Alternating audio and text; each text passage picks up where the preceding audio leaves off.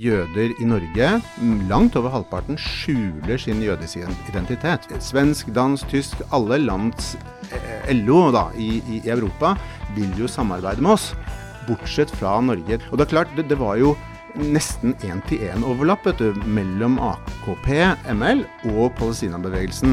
Dette NES, en podcast fra Nettavisen. Hjertelig velkommen til Torkel Brekke, religionsviter og forfatter av en veldig god bok, Ingen uskyldig, som handler om antisemittisme, det vil si jødehat på venstresiden. Og vi kan jo begynne med et spørsmål når jeg leser den boka her, hvor du blant annet viser til en 3D-test for antisemittisme, det vil si at antisemitter de både delegitimerer staten Israel, de demoniserer staten Israel, og den tredje ideen, de bruker doble standarder, at de setter andre krav til Israel. Og da tenker jeg, LO, landsorganisasjonen I Norge, nesten 1 million medlemmer, de antisemitter? Svaret mitt på det jo nei. LO som organisasjon kan vi ikke si antisemittisk, men spørsmålet ditt viktig, og jeg bruker jo noen sider I boka på å skrive om LO. Og det jo fordi at LO, en del av forbundene I LO har hatt svære interne debatter om Israel og palestinerne. Og det jeg gjør I boka, det å se litt sånn nøye på de 2 siste kongressuttalelsene. Kongressen jo liksom det store møtet som LO har hvert 4. år. Og I 2017 og 2022 så kom LO med uttalelser etter kongressene, og hvis man leser de litt ordentlig, så ser man at LO ekstremt opptatt av Israel og Palestina. De har faktisk et kapittel I uttalelsen, som utgjør liksom en svær del av uttalelsen. Og hvis man går gjennom det, så mener jeg det helt klart at LO har landet på, etter disse kongressene, landet på et standpunkt som kobler seg på en svær tradisjon, som absolutt har antisemittiske preg. Så deler av uttalelsene fra LO-kongressene antisemittiske? Ja, det det. For eksempel, når man bruker ordet apartheid igjen og igjen, så går det inn I en tradisjon som forsøker å delegitimere Israel som stat, og si at denne staten I sin essens rasistisk på samme måte som Sør-Afrika var det under apartheid. Og det jo selvfølgelig feil, rent faktisk, men da Hvorfor det feil? Hva galt med den påstanden? For jeg tror den så vanlig at mange vil si at den riktig, fordi at staten Israel opprettet for jødene. Jødene får automatisk statsborgerskap, og dermed I hvert fall en etnisk eller religiøs kategori hardkodet inn I staten, og dermed per definisjon en slags rasisme. Det jo I hvert fall ikke fordi at jødedommen den dominerende religionen I Israel, at folk kaller det apartheid. Det jo I den senere tiden at folk har begynt å bruke det begrepet. I Israel så det like rettigheter. Man har arabere, altså muslimer og kristne og så videre, som har forskjellige posisjoner. Enhver posisjon åpen for alle. Det var det selvfølgelig ikke I Sør-Afrika. Sør-Afrika var institusjonalisert rasisme på en måte som Israel aldri har vært og aldri kommer til å bli. Israel et liberalt demokrati. Sånn det. Men det som mer interessant, det jo å se på hvor disse påstandene kommer fra sånn idehistorisk. Fordi hvis vi går tilbake I tid, så må man forstå at hele liksom, ideen om Israel som essensielt rasistisk, den starter egentlig I den kalde krigen, med en svær global konflikt mellom kommunistblokken på den ene siden, altså Sovjet, og Vesten, den vestlige verden på den andre siden. Og hvis man ikke forstår den idehistorien, eller den bakgrunnen, så skjønner man heller ikke hva liksom bruken av apartheid-begrepet betyr I den konteksten vi snakker om nå. Og det du sier her egentlig at forståelsen og historien om Israel som et imperialistisk, rasistisk prosjekt, og den historiefortellingen, den egentlig KGB og Sovjetunionen sin fortelling, som igjen har dype røtter I europeisk antisemittisme. Altså de gjenbruker og gjenskaper den. Det helt riktig, og jeg tror det en historie som de fleste ikke kjenner så veldig godt i Norge. Men det vi vet, det som historisk helt åpenbart, det at Sovjetunionen støttet jo opprettelsen av Israel i 48. Stalin gjorde det. Men veldig kort tid etter det, så ble han sur på Israel, rett og slett. Og gjennom 50-tallet, 60-tallet, 70-tallet, 80-tallet, altså gjennom hele etterkrigstiden, eller etter at Israel ble opprettet, så drev Sovjet en svær kampanje mot Israel, og den fikk mange utslag. For eksempel på 60-tallet så hadde Sovjet i FN en stor kampanje hvor de fikk med seg selvfølgelig hele kommunistblokken, men også araberstatene, i å lage en resolusjon som sa at sionisme var det samme som rasisme. Og sionisme den jødiske nasjonalismen som førte til opprettelsen av staten Israel. Helt riktig, og sionismen har mange uttrykk. Den kommer i sosialistiske, liberale former, og den kommer i mye mindre liberale og faktisk ekstreme former, akkurat som norsk nasjonalisme gjør. Men det som, altså grunnen til at Sovjet gjorde dette her, det var jo at Sovjet hadde har jo alltid hatt mange jøder selv, og behandlet dem på svært tvilsomme måter, da, for å si det forsiktig, og ble kritisert av USA og av hele Vesten egentlig for det. Så dette var rett og slett en retorisk måte for Sovjet å forsøke å unnslippe anklager om antisemittisme og si at sionisme og Israel, det imperialisme og rasisme. Så liksom fra 60-tallet og gjennom hele 70-80-tallet og fremover til i dag egentlig da, så har Sovjet og venstresiden klart å gjøre sionisme til et skjellsord. Og det det som noe av kjernen i problemet her. At sionisme og liksom opprinnelsen til Israel blir betraktet som noe grunnleggende rasistisk. Da. Det liksom hovedproblemet. Og det vel en fortelling som har fått stor støtte i Norge. Jeg tror det ganske mange i Norge som vil si at jeg har ingenting imot jøder, men jeg antisionist. Ja, jeg tror det ganske vanlig å si det, uten at man egentlig reflekterer noe over hva legger man i begrepet sionisme, hva betyr det? Når tipper man over, når går man fra å være kritisk til staten Israel til å bli en antisemitt? Hva grensene? Det et godt og ofte et vanskelig spørsmål, men hvis vi går litt tilbake til det vi startet med å snakke om, altså disse kongressuttalelsene, hvor man da ber om bred internasjonal boykott av Israel. Det vil i mange kontekster, mener jeg, og mange andre, det vil være et uttrykk for antisemittisme, fordi man da legger an doble standarder. Man krever av et bestemt land standarder som man ikke krever av noe annet land. Kina har 1 million uigurer i fengsel, i konsentrasjonsleire, men det ingen som ber om bred generell boykott av Kina av den grunn. Så boykottbevegelsen, det jo et veldig viktig tema i seg selv egentlig. Vi kunne snakke om BDS, altså den Boycott, Divestment and Sanctions, altså denne globale bevegelsen. Den har åpenbart antisemittiske sider, og det bare å gå til Tyskland og se at der har parlamentet rett og slett bestemt, de har sagt, og det tverrpolitisk enighet om det, fra venstre til høyre, om at boykottbevegelsen antisemittisk. Hva med de som, det jo mange, også i norsk debatt, som sier at tostatsløsningen død.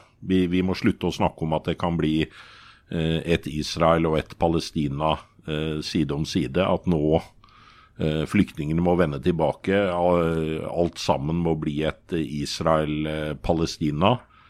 Ja. Det antisemittisk? Nei, altså man kan ha masse politiske meninger, ikke sant, uten at man antisemitt. Så jeg jo helt enig med dem som sier at vi skal ikke bruke det begrepet hytt og pine. Men du peker på noe viktig i diskusjonen av det palestinske flyktningproblemet her, da, som man jo har diskutert egentlig helt siden 48. Ja, for i dag det omtrent 6 millioner palestinere som lever utenfor Israel. Ja, ikke sant. Det 6 millioner røffelig mennesker som etterkommere av palestinske flyktninger. Og igjen så i mye av denne globale anti-israelske og antisionistiske bevegelsen, så får jo den gruppen en veldig viktig rolle da. Jeg har lyst til å si at selvfølgelig folk som flyktninger, de har krav på beskyttelse, krav på hjelp og så videre. Og en god del av etterkommerne til palestinske flyktninger, de lever jo i kummerlige forhold, blant annet i Midtøsten da. Men så det også veldig mange som lever helt andre steder i verden. Det veldig mange land som har etterkommere av palestinske flyktninger.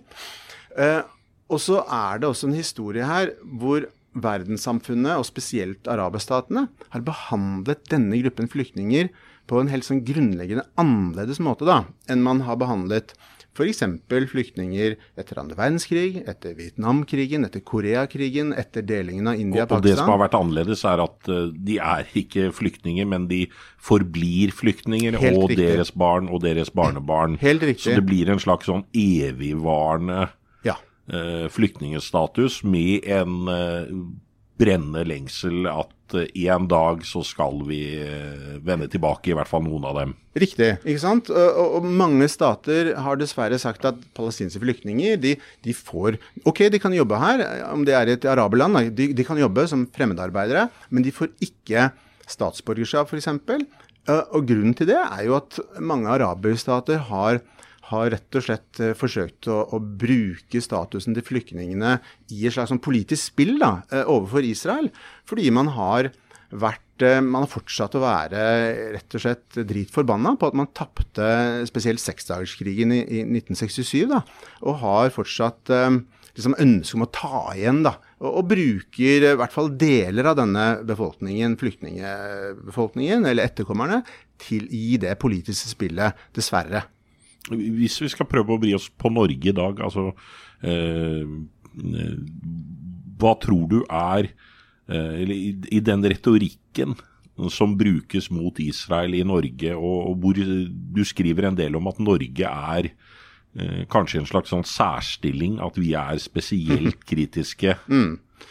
Vi det, og det bygger, altså når jeg sier det, så bygger jeg jo det på, bygger det på mange år egentlig, med å snakke med folk i Norge selvfølgelig, men også i andre europeiske land, og i Israel. Og det ikke noe tvil om at det norske sivilsamfunn har et spesielt forhold til Israel.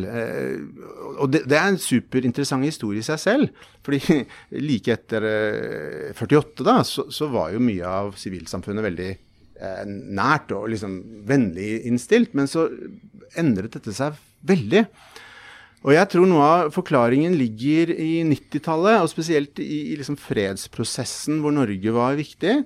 Den fredsprosessen var mye håp knyttet til den, og da den gikk i vasken, kan man si, rundt årtusenskiftet, da ble folk veldig skuffet. Det tror jeg egentlig karakteriserer mange nordmenn egentlig da. Så resultatet jo, ikke sant, når jeg intervjuet internasjonalt ansvarlig i israelsk LO, så sa hun at vi her liksom, vi skjønner ikke hva som skjer, fordi svensk, dansk, tysk, alle lands LO da, i Europa vil jo samarbeide med oss, bortsett fra Norge. De har en helt spesiell liksom, stilling og posisjon, så de ser på liksom, oss som skurker, og vi skjønner ikke hvorfor. Jeg vil litt grann tilbake til det du skriver om, at det var Sovjet og KGB som skapte den moderne antisionismen på venstresiden. Ja. Men disse fikk også, i og med at det dro nordmenn ned til Palestina og fikk våpentrening, møtte palestinske guerillagrupper, og i hvert fall en av dem aktiv i norsk Palestina-debatt ennå. Ja, det riktig. Og det jo, der peker du på noe som jeg litt sånn sur for, at ikke jeg fikk tilgang til i boka, fordi jeg skrev til myndighetene, PST spesielt, og Justisdepartementet, og ba om å få innsyn i norske arkiver, fordi det reiste folk fra Norge, fra Sverige selvfølgelig, og Danmark, reiste ned og sluttet seg til marxistiske, palestinske grupper, væpnede grupper, som drev med svære terroraksjoner inne i Israel. Og disse miljøene jo superinteressante, og vi vet jo ingenting om dem. I Danmark så vet man en del, for der fikk vi jo denne Blekinge-banden, som var en dansk, marxistisk, maoistisk bygerilja. Ja. Det en superinteressant sak, og det skrevet et fantastisk tobindsverk om den. Jeg vet ikke om du har lest den, men det en sinnssykt bra bok. Men ja, du peker på, ikke sant, der vet man litt mer faktisk. Du har helt rett. Danskene hadde dette miljøet. Det var rett og slett en avlegger av PFLP, altså en veldig viktig marxistisk terrororganisasjon, eller i hvert fall de drev med det man kan kalle terror. Det var jo mer enn det, men PFLP var rett og slett representert i København med Blekingegadebanden. Ja. Og det klart, det var jo nesten 1-til-1 overlapp mellom AKP, ML og Palestinabevegelsen. De aller fleste som var sentrale i Palestinabevegelsen, de var jo også sentrale i AKP-bevegelsen. Dette et svært miljø, og mange av dem jo blitt veldig sentrale folk i norsk akademia og så videre. Hvordan har reaksjonen på boka di vært?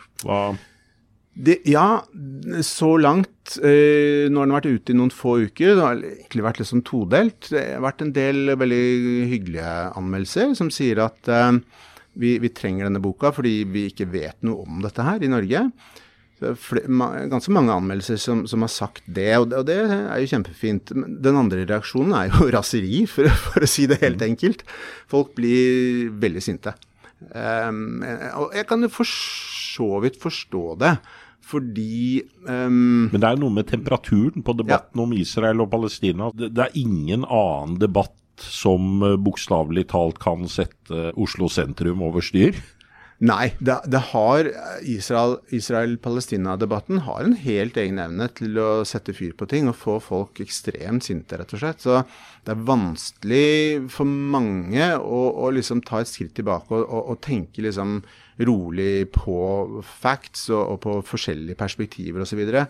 Veldig mange hopper inn i et veldig fastlåst perspektiv og blir veldig opprørt. Og så det en del som vil si at det du gjør her egentlig å sette merkelapper på legitim Israel-kritikk, og når vi ser det som skjer i Israel nå med i dag dagen etter at Netanyahu trakk tilbake denne foreslåtte rettsreformen sin, men at nå liksom demokratiet under angrep i selve Israel, og at vi nettopp. Hva tenker du om det? Nei, du peker jo på liksom de som blir sinte, de sier jo akkurat det du sier nå, ikke sant? Skal det ikke lenger være lov med Israel-kritikk? Og det på en måte en absurd posisjon, fordi selvfølgelig det lov. Det bare å se på Israel. Det jo Israel-kritikk fra israelere hver eneste dag, som du sier, som marsjerer hundretusenvis av mennesker, marsjerer for å redde det liberale demokratiet i Israel. Så selvfølgelig det lov med kritikk av alle stater. Men jeg tror du peker på noe interessant, fordi mange tenker seg liksom, denne knallharde posisjonen som en del av sivilsamfunnet har tatt, deriblant LO og andre organisasjoner, den posisjonen, den bare en funksjon av, eller et resultat av facts på bakken, at Israel blitt verre og verre, men hvis man går inn i det, så det så klart, man kan ikke forklare disse posisjonene bare ved å se på hva som har skjedd i Israel. Sånn det ikke. Mye av terroren mot Israel, den var jo, mens Israel hadde en sosialistisk regjering, jeg ikke noe spesielt, jeg tror ikke Likud-regjeringen og Netanyahu har vært så veldig bra for Israel, det ikke det handler om. Men uansett da, hva slags regime, hva slags regjering man har i Israel, så vil du ha mer eller mindre de samme posisjonene, spesielt her i Norge. Og så kan man snakke om, selvfølgelig kan man snakke om facts og utvidelse av bosettinger og sånn, det masse å snakke om. Jeg tenkte på ett fakta, jeg sjekket bare her før at før andre verdenskrig så bodde det omtrent visst nok 2100 jøder i Norge, og Nå sjekket jeg at nå det omtrent 750 medlemmer i jødiske trossamfunn, og man regner med at det kanskje 1500 jøder totalt, og antallet jøder i Norge, i hvert fall i SSB, faller jevnt og trutt. Det som den viktige siden, altså det ene siden av dette her at folk føler seg tråkket på tærne, folk på ytre venstre føler seg tråkket på tærne, men det skygger jo dessverre over for det som viktig her. Nemlig at, som du sier, jøder i Norge, langt over halvparten, skjuler sin jødiske identitet, fordi de er engstelige, rett og slett. Og noe av grunnen til engstelsen jo det vi snakker om her, den type retorikk. Og om dette gjelder for hele Vest-Europa. Hvis du ser på Frankrike og en del andre land, så det mange jøder som føler at de under sterkt press, eller til og med truet, og vurderer å flytte rett og slett fra landet de bor i. Så det jo det som liksom fokuset vi bør ha her, da, hvordan de opplever det. Dette Ness, en podcast fra Nettavisen.